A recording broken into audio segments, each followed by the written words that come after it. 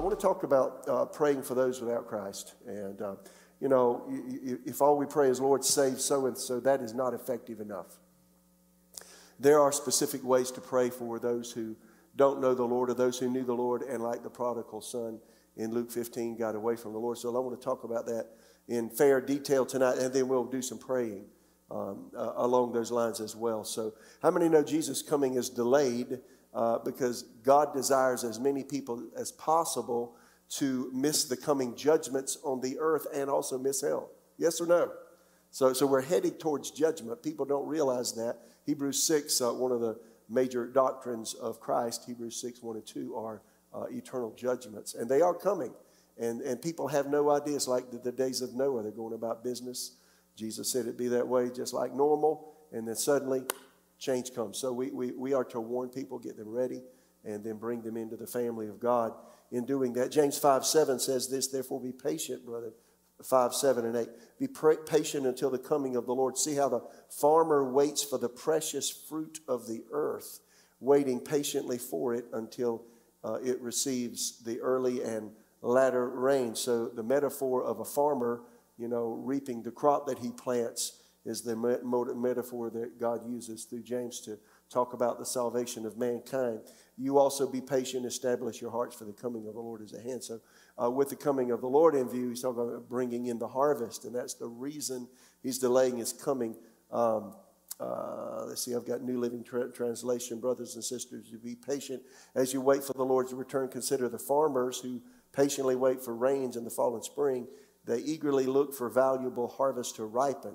And see, so that's what God's doing. He's eagerly wanting the harvest to ripen, and we're the ones that have to pick the harvest. That's the idea. So we have to help him. So let's talk about praying for those without Christ, non-believers, unbelievers, and use any terminology you want. There's three ways that I have prayed all my life for those that don't know the Lord, and I've got a list of people that I pray for every day who don't know the Lord, and I'm expecting them to come to Jesus.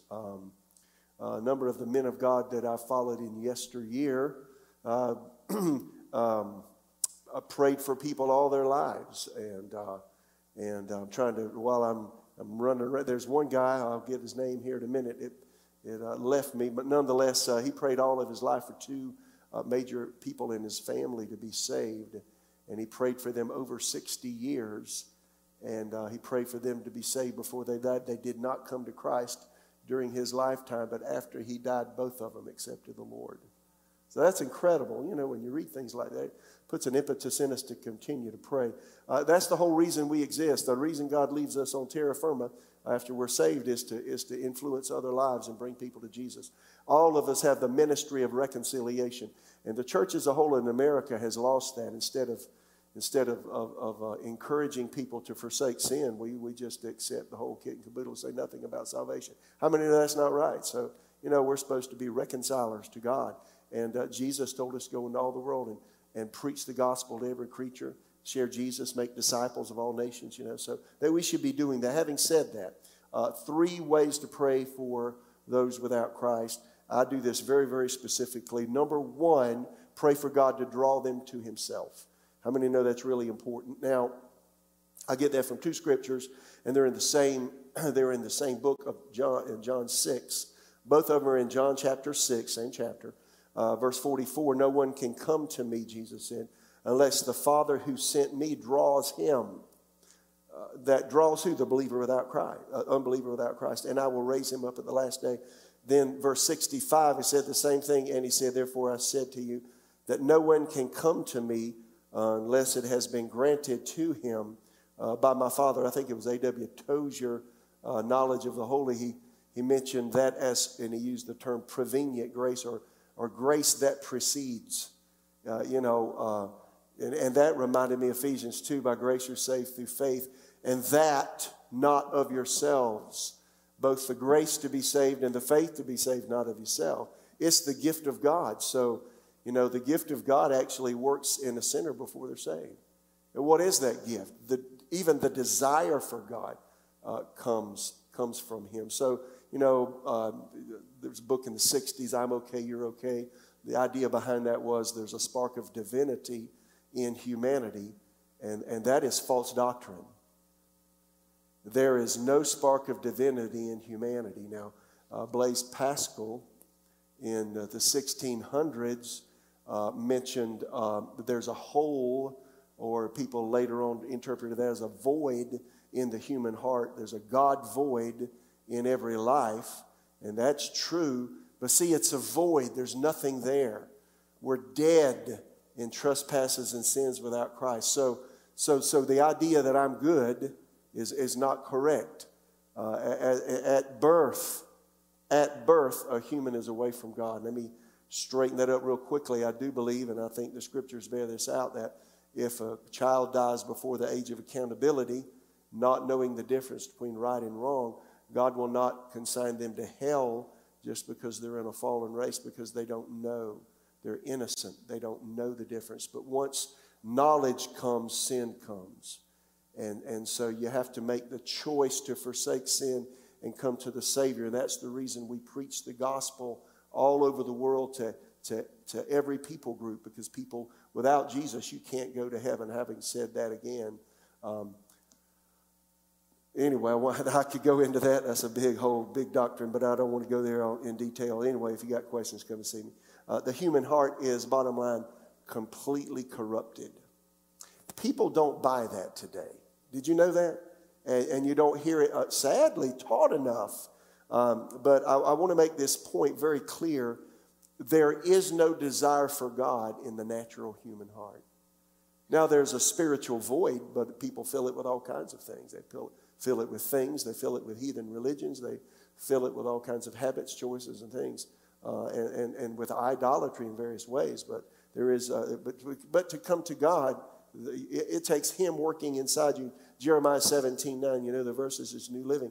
The human heart is the most deceitful of all things. And He didn't just say wicked, He said desperately wicked. I mean, how do you do with that? Who really knows how bad it is? That's New Living. Jesus said this, Matthew 15:19, from the heart come evil thoughts, murder, adultery, all sexual immorality, theft, lying, and slander. So He's talking about the wickedness of the human race. It doesn't come without. It comes from inside of us. It's manufactured inside because our spiritual nature is sinful. Romans 3 is really clear. Again, this is New Living Translation, as the scriptures say.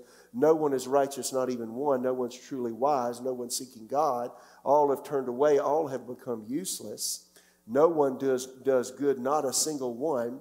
Their talk is foul. Their stench is from an open grave. Their tongues are filled with lies. How would you like to, be talking to a group of your friends and say that? Yeah, right.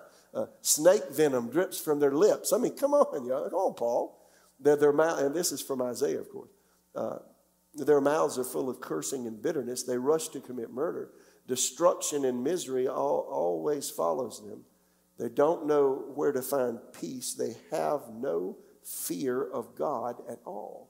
Now, that's the state of the human race. And, people that you know and love, people that live on the street where you live, people that work with you, people that you connect with on a regular basis. I mean, they're sinners. Without Jesus, that's them. And without Christ, they'll go to hell. So there is no desire for God in the natural human heart. And did you hear what I just said? That's, you got to let that sink in. There is no desire. So see, that really hit me after I came to Jesus. I saw how good God was to me, even to give me a desire for Him. If you're sitting here, obviously, well, I assume that it could be there's someone here that has been forced to come. But hopefully most of us, if you're younger, a child, or hopefully y'all want to be here, right? Yeah, come on. or maybe your spouse or somebody co-worker, come with me, don't stay home. But you're here because you want God. When I came to the Lord, it really it astounded me that God loved me enough to put a desire for Him inside of me. So if you don't think that God ever speaks to you, I've had those times in life, and you don't feel like God's ever doing anything in you. If you have a desire for God, that is proof positive that He is working in you. And most probably that somebody has prayed for you. Did you realize that God is still answering the prayers of your ancestors? I've got pastors in my family, the Horton family. We came from a little place in England, not far from London, and I've traced it back to anyway. But I found out that's there, and I just got a feeling they've prayed for us. I think my greats have prayed. And what about yours? Isn't that awesome to think about? So if you have any desire for God, I'm going to slow down a minute. That's God working in you. That's a miracle. That in and of itself is God invading you. And if we love people, we want Him to invade their lives. So the first way I pray for someone is, Lord, draw that person. What does it mean by draw? That is, give them an intense desire for you. And it has to be, let me say it starts with a dissatisfaction. Because if a person keeps going in the vein they're in, and they don't know the Lord, there's got to be a catalyst that causes them to be uncomfortable with where they are. You know, the number one catalyst for change is dissatisfaction with what you have. Is that true? So really, here's the thing. If you pray this way for somebody, they might get angrier, meaner, nastier, more aggravating, more discontent, harder to live with. How many hear what I just said? So let me tell you, I've told this story before. This was back in the other building. A guy actually was suffering from PTSD. He was a former Marine, man's man. You know, he and his wife were there. They'd been coming to church for a while. And I had a burgundy couch in my office, and he was sitting right on the edge of it. I'd never forget. I was sitting in a chair, and there was. Talking to him, he said, "Pastor, I got a question for you." I said, "Shoot." And he said, "Why is it every time I come to your church, I just feel awful?"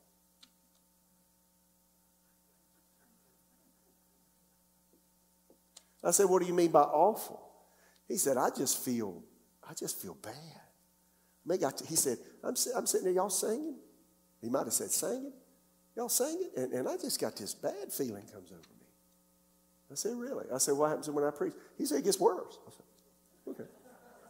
Anyway. And out my mouth come, you know what? I called his name and said, "You know what? God loves you. Because He's drawing you. And you know what He's doing? He's making you uncomfortable with you. And until you get uncomfortable with you, you'll never want Him. So He's doing you a favor. And he actually prayed with me and received Jesus in my office. Isn't that awesome?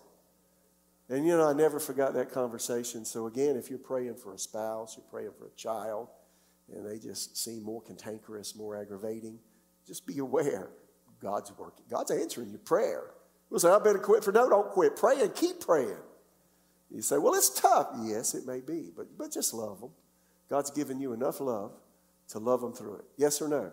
So you're praying for a child, and you know, it's nothing but aggravation, and you know, every conversation ends in conflict. Just be aware that God is probably answering your prayer, and so just don't quit praying it. That's what you do, and you just continue. A lot of people, listen, God is dealing with him, and they never let you know. Did you know? Because human pride element. A lot of people will never tell you. They don't even realize what's happening on the inside, the discontentment. And see, that drawing of the Father doesn't stop just because you come to Jesus. It continues. And if you're praying and you're asking God to work in you, the more he works in you, the more discontent you become with anything in you that's unlike him. So you've got habits, you've got mental habits, emotional habits, volitional habits, human habits, physical habits, relational habits, communication habits. And if they're unlike Jesus and you say, "Lord, draw me to yourself. Show me yourself. Show me yourself. Show me your glory," what you're going to find is you become more discontent. I've never said it. I am more discontent with me now than I ever have been. At the same time, I'm satisfied with him. Does that make sense? It's like, now it's just like, I just can't. Even things that you would think were okay, there's some things I just don't care to watch anymore. I don't even care. I don't want it. Not that it was even bad, but I don't want it anymore. Does that make sense? If you're not changing that way, you're not growing. Spiritual growth means change, right? And so, here's the way it is. Jesus said, "Narrow is the way." I got to watch the clock. The more confined you get, the closer you get to Jesus. The more confined and maybe refined. Yes or no? So if you haven't changed an iota, in a year, you got a problem. You know, an iota is. That's one of the smallest things in the Greek alphabet. An iota goes over the. If you haven't changed in 2 years, 3 years, you got problems. I mean, you're not growing spiritually. That means something's happened and you stop yielding to the drawing. So the first thing we do is, Father, draw. I pray that really every single day. Lord, draw so-and-so to yourself. Draw them. And what am I saying? Lord, bring conviction to them. Let them see the error of their way. Help them to want you more than what they're doing. And, you know, my goodness, people you pray for, they're involved. Now there's so much mess in America. America used to have such light. Now there's encroaching darkness. And the darkness that when I've traveled into other countries that are, really not Christian countries, they don't have a Christian base. They're heathen countries. Those kinds of things are creeping into our country now. And let me just say this, the social media is creating an alternate universe with what seems acceptable and what people allow themselves to view. Yes or no? That's affecting your children. Right? So anyway, that first thing, Father, draw so-and-so. Okay? Secondly, command Satan. So first way you pray for a person, Father, draw them. Secondly, command Satan to stop blinding their minds. And we all need to realize our minds are affected by the god of this age. Satan is called the god of this age. And the other humbling thing for all of us is there is a demonic influence in the earth, and it surrounds the earth like a cloud canopy. And Paul, of course, in Ephesians 6 listed the four elements of the hierarchy of the demonic realm in the atmosphere directly above us. And John said it very succinctly, and I'm going to use several translations here in 1 John 5:19. We know that we are, this is New Living Translation, we know that we're the children of God, and that the world around us is under the control of the evil one. Now, that's sobering. So every person that doesn't know Jesus, that might be your boss, the people you work with. You know, it doesn't mean that you dislike them. You just got to be aware that they are under the control of a malevolent power. People in your family. You might be married to somebody that's unsaved. Your children, your extended family, your brothers, sisters, aunts, uncles, cousins, nephews, grandma, grandpa. It's that way. Contemporary English version of that same verse, 1 John 5:19. We're certain that we come from God and that the rest of the world is under the power of the devil. See, that's sobering thought. Well, you can see how it manifests in 1,000 ways, right? Message Paraphrase says it this way in that verse. We know that we are held firm by God. It's only the people of the world who continue in the grip of the evil one. That gives you a visualization of that. It has a hold of people. The Passion Translation, we know that we're God's children and that the whole world lies under the misery and influence of the evil one. So the idea that Paul had, and then let me go further one step, Ephesians 2:2, New Living. You used to live in sin just like the rest of the world, obeying the devil, the commander of the powers of the unseen world. And then he went further and described he is the spirit at work in the hearts of those who refuse to obey God. Sometimes when the Bible refers to the heart, it's talking about the spirit. Other times when the Bible refers to the heart, it's talking about the inward man, which comprises both the mind and the spirit. So I think that's what he's referring to there. Then 2 Corinthians 4 is very, very insightful as to how to pray. We command Satan to take his hands off of someone's mind. The blinders off. They're blinders. So New King James, but even if our gospel is veiled, this is 2 Corinthians 4:3 and 4. It's on the screen. It's veiled to those who are perishing, whose minds the God of this age is blinded, who do not believe, lest the light of the gospel of the glory of Christ, who is the image of God, should shine on them. So there's actually a darkening effect on the human mind from the satanic world. The Passion Translation, if our gospel message is veiled, it's only veiled to those who are perishing, for their minds have been blinded by the God of this age, leaving them in unbelief. Their blindness keeps them from seeing the dayspring light of the wonderful news of the glory of Jesus Christ, who is the divine image of God. So, first thing we pray is, Father, draw that person to you in the name of Jesus. And, the book that I wrote, if you haven't got my book, go get it and read it, because, it's me. And because I go into detail on how you have to deal with your thought life if you're going to get free and be what God has called you to be in Christ. And the number one avenue into a human life by Satan is through the human mind. He appealed to Eve's mind, first of all. Has God said? With a question towards God. Has God said you can't eat? Has God said? And she said, well, no. He said, well, you won't really die. So he appealed to her mind. The satanic avenue into every life is through the mind. And so obviously that's the first line of obstruction for him with the gospel. He wants to keep people from even listening to what we have to say. That's why we need to be careful. I don't like to appeal as a religious person to people. How many understand what I just said?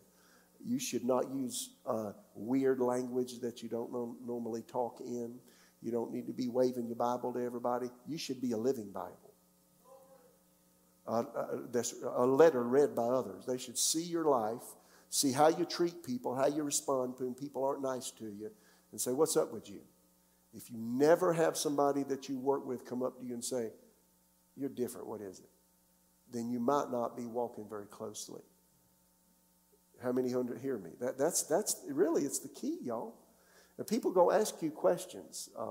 What I really don't like being a pastor is my environment. I love the people I work with, but I'm not around unbelievers. I love them. I love them. When I was in the world, I had a business and all that.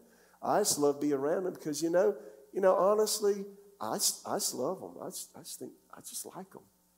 In all their crassness and all their sin, I just love them. They don't know any better. I just want to help them. Do you notice sinners didn't run away from Jesus? They wanted to go eat supper with him. Do you notice that? If they run, there's that old Christian. Well, you're doing it wrong. If you do it right, they're going to ask you questions. And if you answer them appropriately, you won't push them off. 1 Peter 3:15, set the Lord apart in your heart and be ready always to give an answer to every person of the reason of the hope that's in you. They should see the hope in you, right? And so just be real with them.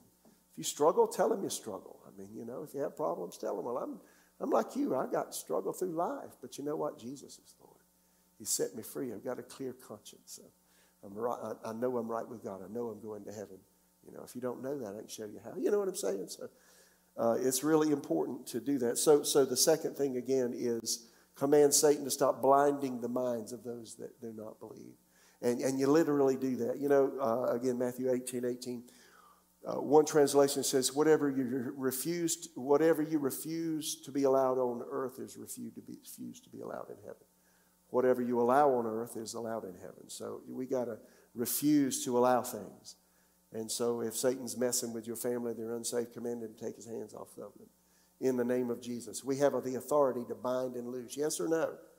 So when's the last time you did that? Okay? I got to go a long way with that. I'm talking about salvation here. Really, when you're praying for those that don't know Jesus in your family, command Satan to keep his hands off of them in Jesus' name. And when you're praying and the Father begins to draw, and if you're praying for a person and they're in the sphere in your life where they attack you on a regular basis, and sometimes they become venomous, really mean, really aggravating.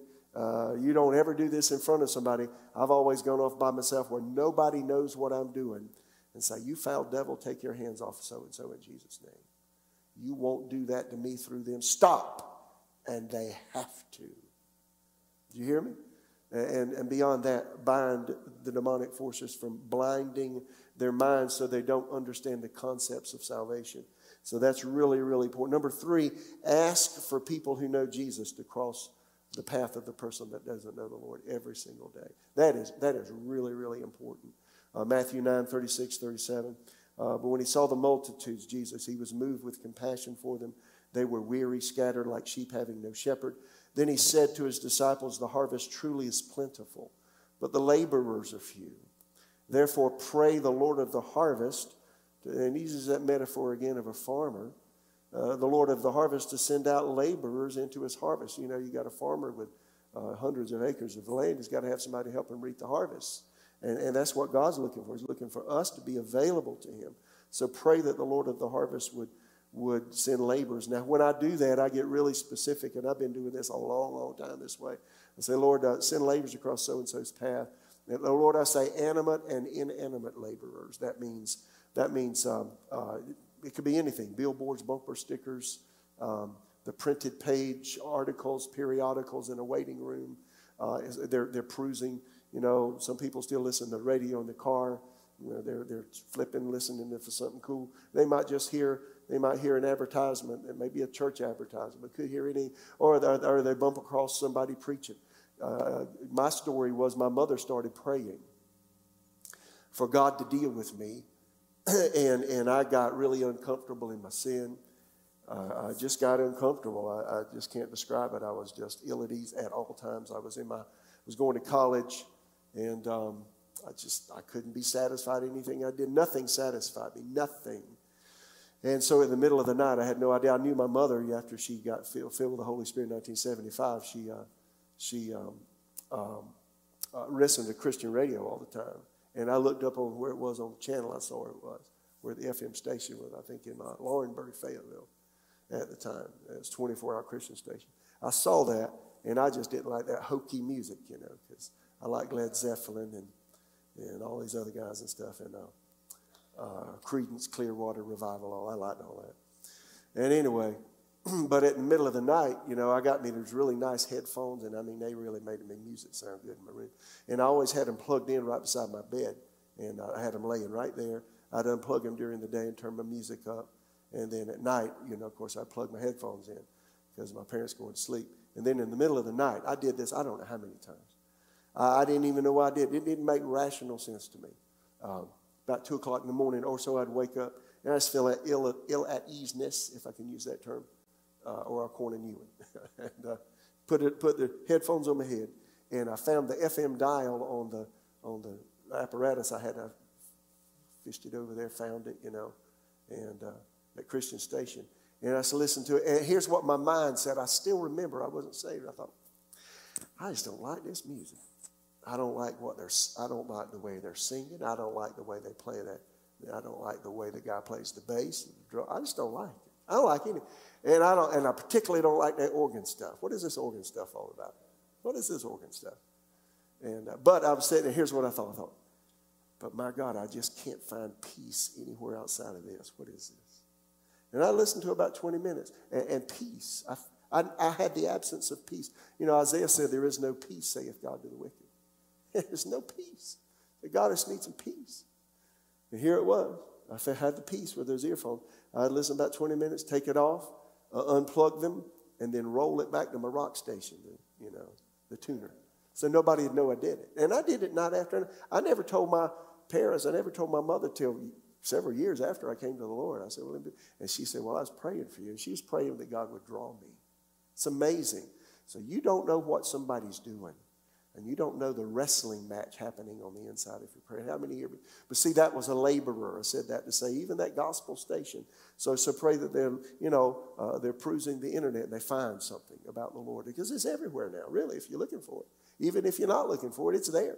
And just pray that God overheard conversations. That can happen. Or people in person that know them. I ask for skilled laborers across the paths of people that I'm praying for every single day. They hear the gospel. So here's where I pray. Lord, I pray for so-and-so in Jesus' name. Lord, may they have the drawing of the Father in their life today. May that person, they don't even know what it is, but you're drawing them. I ask you to draw them. If God's answering my prayer, He's doing that. They're becoming uncomfortable. They're becoming unseated with what is the norm of life for them. And see, that's opening. And then I say, Satan, take your hands off their mind. I do it every day. Just because you pray at one time, it doesn't mean you stop praying it. You pray the prayer of faith one time, but the application of faith for others, you keep praying the same thing because the devil doesn't stop. How many understand?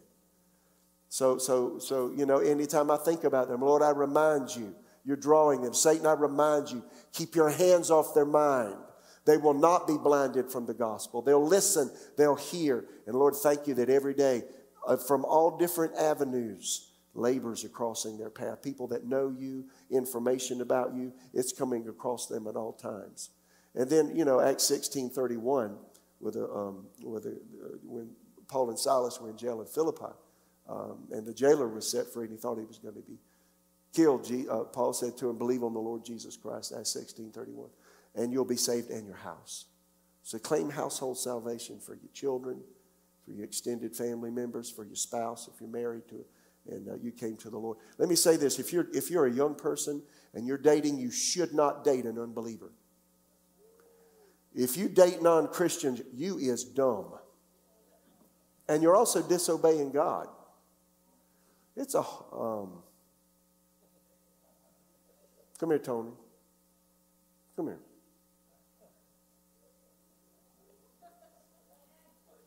Sit in that chair right there. Did you work out today?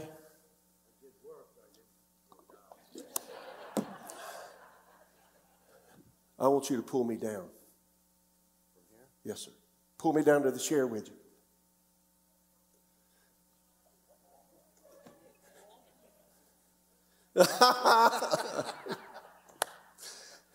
Oh, sorry. That's a good job. It's easier for him to pull me down than it was for me to pull him up. Go work out some more. I'm kidding. Why do you think that you pulled me up? Because you weighed. If you date, it could be true. I'm weighing less now than I did last week, however. It's easier for somebody to pull you down spiritually than it is for you to pull them up.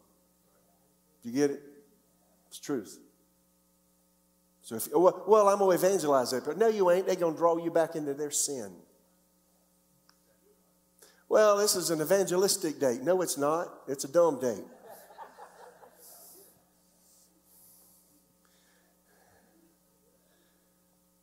If you do, I'm telling you, disobeying God, he'll never have you date an unbeliever if you're a Christian.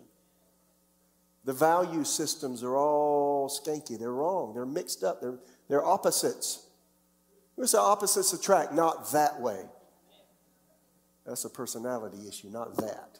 How many understand? So anyway, y'all get that? So I've got all kinds of illustrations, and I'm looking at the clock. I have lots of illustrations. Years and years and years ago, when I was in Bible school, a young man that worked with me at the grocery store I was a night manager at actually came to the Lord. The reason he came to the Lord, he would go to bars at night. He smoked pot. He smoked weed. He drank. And he'd come to work sometimes, and I could smell the weed. He smelled. I said, you don't need to be smoking weed for your work. I know you think you're going to work faster. Don't be doing it, all right? Don't do it. Anyway, but he would come and talk to me and found out I was Christian, when I was going to Bible school and such. So this guy would ask me all kinds of questions. He had never been to church, and really, I never engaged him. He engaged me in conversation. He said, tell me about this Jesus stuff. What is this all about? And so he asked me all kinds of questions about the Bible. And sometimes I'd say, I don't know. I have to find that out myself. I don't know. I didn't try to act like I was the answer man. I just talked to him, But he was so inquisitive. So I started praying for him. His name was Mark. And I started praying for him. And I prayed this. I said, Lord, draw Mark. Every day may he think about you. Here's how I prayed. I said, Lord, when he goes home and he drinks maybe his decaf coffee because we worked at night and you go to bed in the morning if you're working at. I said he's eating something before he goes to bed, and his newspapers were in vogue in 1980. He's reading the newspaper. May he think about his need for you. Then I said, Lord, when he wakes up from sleeping all day and he's got his meal in front of him, may he think about you. And Lord, before he comes to work, may he think about you. When he has a day off and he's sleeping at night, and when he wakes up at night, may he think about his need for you. And I just say all day long, Lord, may he think about you. And so, Father, draw him. That's what I was praying. And then I said, Satan, take your hands off of his mind in Jesus' name. And I pray, Lord, may he be unsettled with his current environment in Jesus' name. And may the gospel, the things he's hearing from me and others, may they keep coming back to him over and over again. And then I asked God to send people other than me. Yes, use me, but use others too. And so one day I'd been doing that, I don't know, a month and a half or so. And we were at the baling machine at the back, putting our cardboard in there. And he said, Mitch, will you pray for me? I said, what for? He said, well, I want to get saved. I said, what? What? And I prayed for him right there, and he came to Jesus. And you know what he told me? he told me, he said, the funniest thing would happen to me. He said, I'd go home and I'd be sitting, at the table getting something to eat before I went to sleep. He said, I'd be thinking about the Lord. The things you said, they came back. I said, you're kidding. He said, no. He said, I get up, and when I get up and I'm eating, and looking at the news or something. He said, I'm thinking about what you said. I've been thinking about the Lord. I said, you're kidding. He said, no, it happened a lot. And then he said, I'm at the Boogie Bar. Now, a Boogie Bar is just a bar. He called it the Boogie Bar for some reason.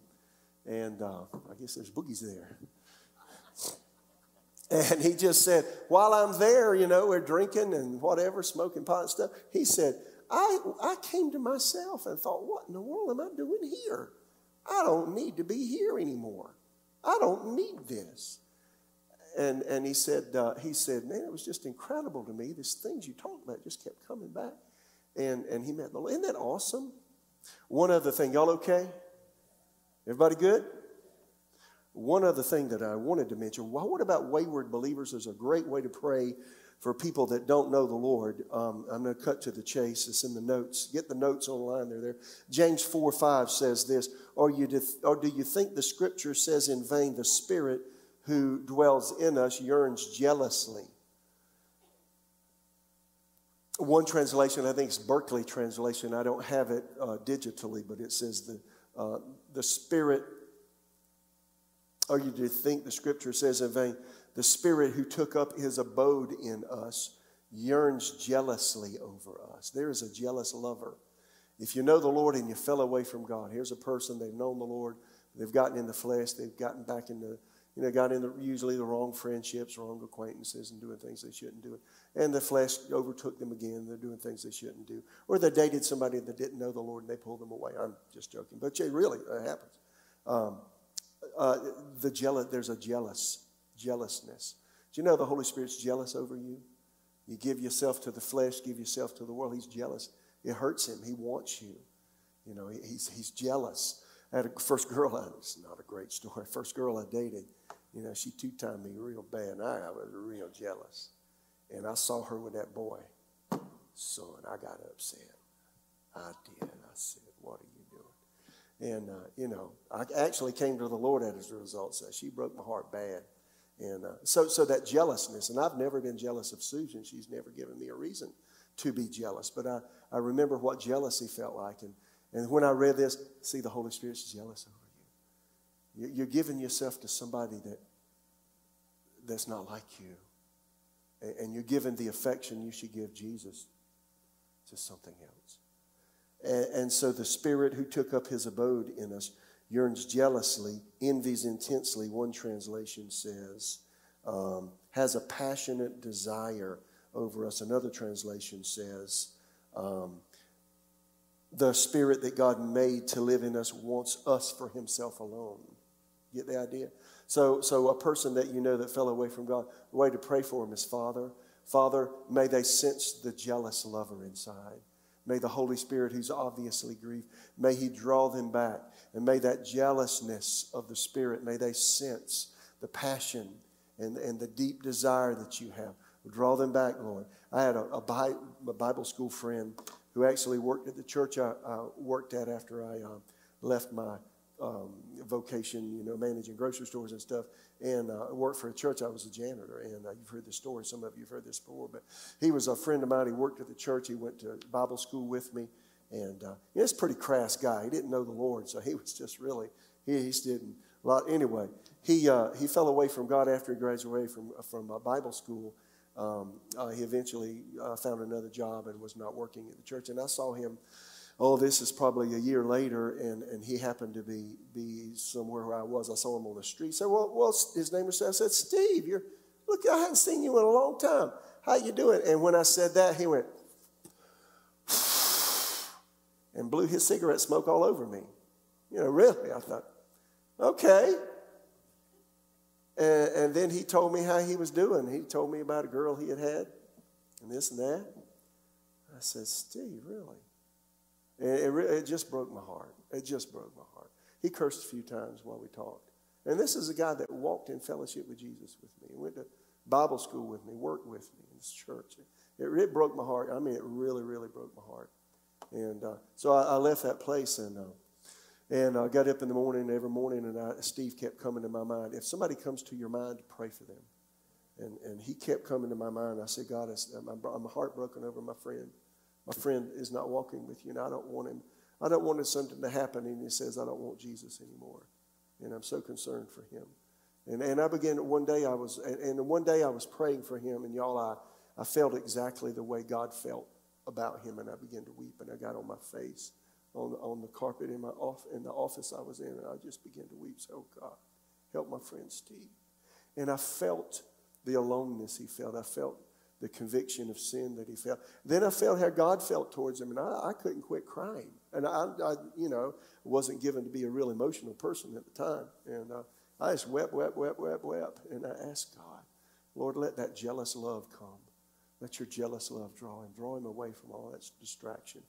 And it wasn't long. It was a few weeks after, a couple of months after that, actually, I got a call from Steve. He said, Mitch, I just want you to know I came back to the Lord. And he said, I'm so sorry. I blew the smoke in your face and said those things to you. But Lord's really. And then when I moved away from Tulsa and we started a church in 1988 in South Carolina, y'all, I was believing God with every believer I had in me. Everything, every piece of faith I had to live. We had 3 children. Susan just had a baby when we started the church, Jessica. And I didn't have beans to cook. I looked in my cupboard one time. I had 1 bag of beans. And we were running out of baby diapers. I said, this ain't good. This ain't good. And I was believing God, and wow. And I asked the Lord for a certain amount of money just to pay my bills. And I opened my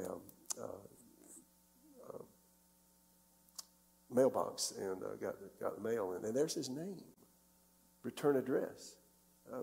And the check was exactly what I needed to pay every bill I had.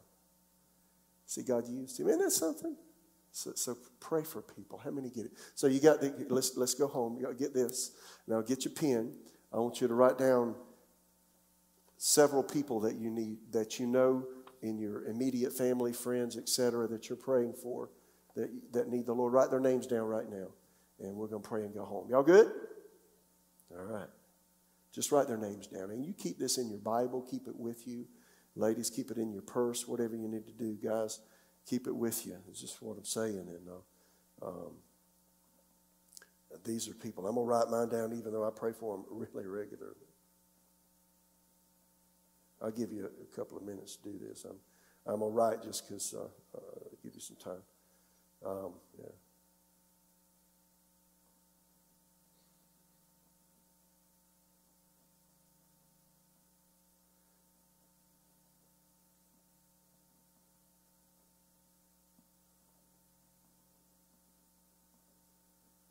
You may want to put your neighbors. Most of us don't know our neighbors. We all pull in our garages and shut the garage door. Pray for the neighbors around you that God would allow you to cross their path and share Jesus with them in some way. First of all, with how you live, how you keep your yard, being a nice neighbor, your dog's not pooping in their yard, that kind of thing. Yeah. Something nice. Be a nice believer first, but they want to put their names down. It might be people you work with and such, Y'all, I'd like to joke. If you don't know me, I joke with my family all the time. Y'all okay if I joke? Humor's good. Humor's good. Y'all good? You got this? Good. That's awesome. Put the names down, y'all. Wow.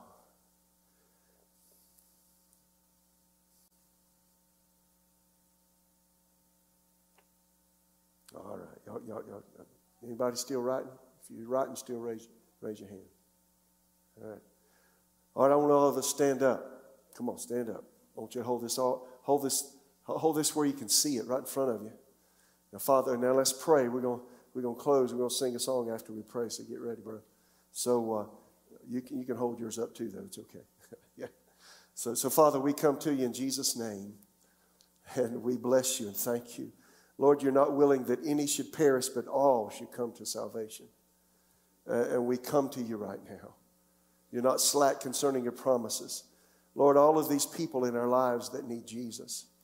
Lord, we pray for the people on this list we have. Now, you look at their names and you read it inside yourself. Read the names right now. Father, for all of these names that I'm looking at on on my card, and they're looking at it on theirs. We pray for every one of these people in the name of Jesus. And Lord, we pray for the drawing of the Father to be very, very strong. Cause them to become dissatisfied with their current manner of living, the things they value, the things they do, the things they're involved in, the things they're doing that actually take the place of you, and that void on the inside, they're filling it up with all kinds of things. Lord, may they begin to think about you all day long, every day, when they take breaks, when they're in their car, when they wake up at night, when they're eating a meal. In the name of Jesus, Lord, may they have a God's desire inside. Draw them in Jesus' name. Secondly, we command you, Satan, take your hands off of the minds of these people that we've just written down. Now name their names. Satan, take your hands off of them in Jesus' name. Stop blinding their minds from receiving the good news of Jesus. In Jesus' name. Father, I ask you, cause them to understand truths of redemption as they hear them in the name of Jesus. I command every demonic force, stop hindering their salvation in Jesus' name. Thirdly, Lord, let laborers cross their path every single day. Lord, it may be, again, I always say this, bumper stickers, billboards. It could be a license tag on a car that says something about the Lord. Lord, it's something on the radio, something on television, something in a movie, something they see on social media somewhere on the internet, whatever it is. And people in person, overheard conversations, and then people that actually are talking to them about the Lord. May this happen to them on a regular basis every single day in the name of Jesus. Let laborers be assigned to them. In Jesus' name. Lord, we pray that every one of these persons would come to know Jesus before they die. How many agree? Lord, bring it to pass in their life. And Lord, as we pray for them day after day after day, give us specific ways to pray for these precious people. Lord, may they come to know Jesus before their last day on earth, we pray. In Jesus' name. How many agree? So you just pray that way, and then if you're baptized with the Holy Spirit, pray in the Spirit. I pray in the Spirit for people, and God gives me things, and very frequently people's faces come before my mind when I know they're challenged and having problems, and it just happens. So let's sing something. Did y'all get something out of that? Glory.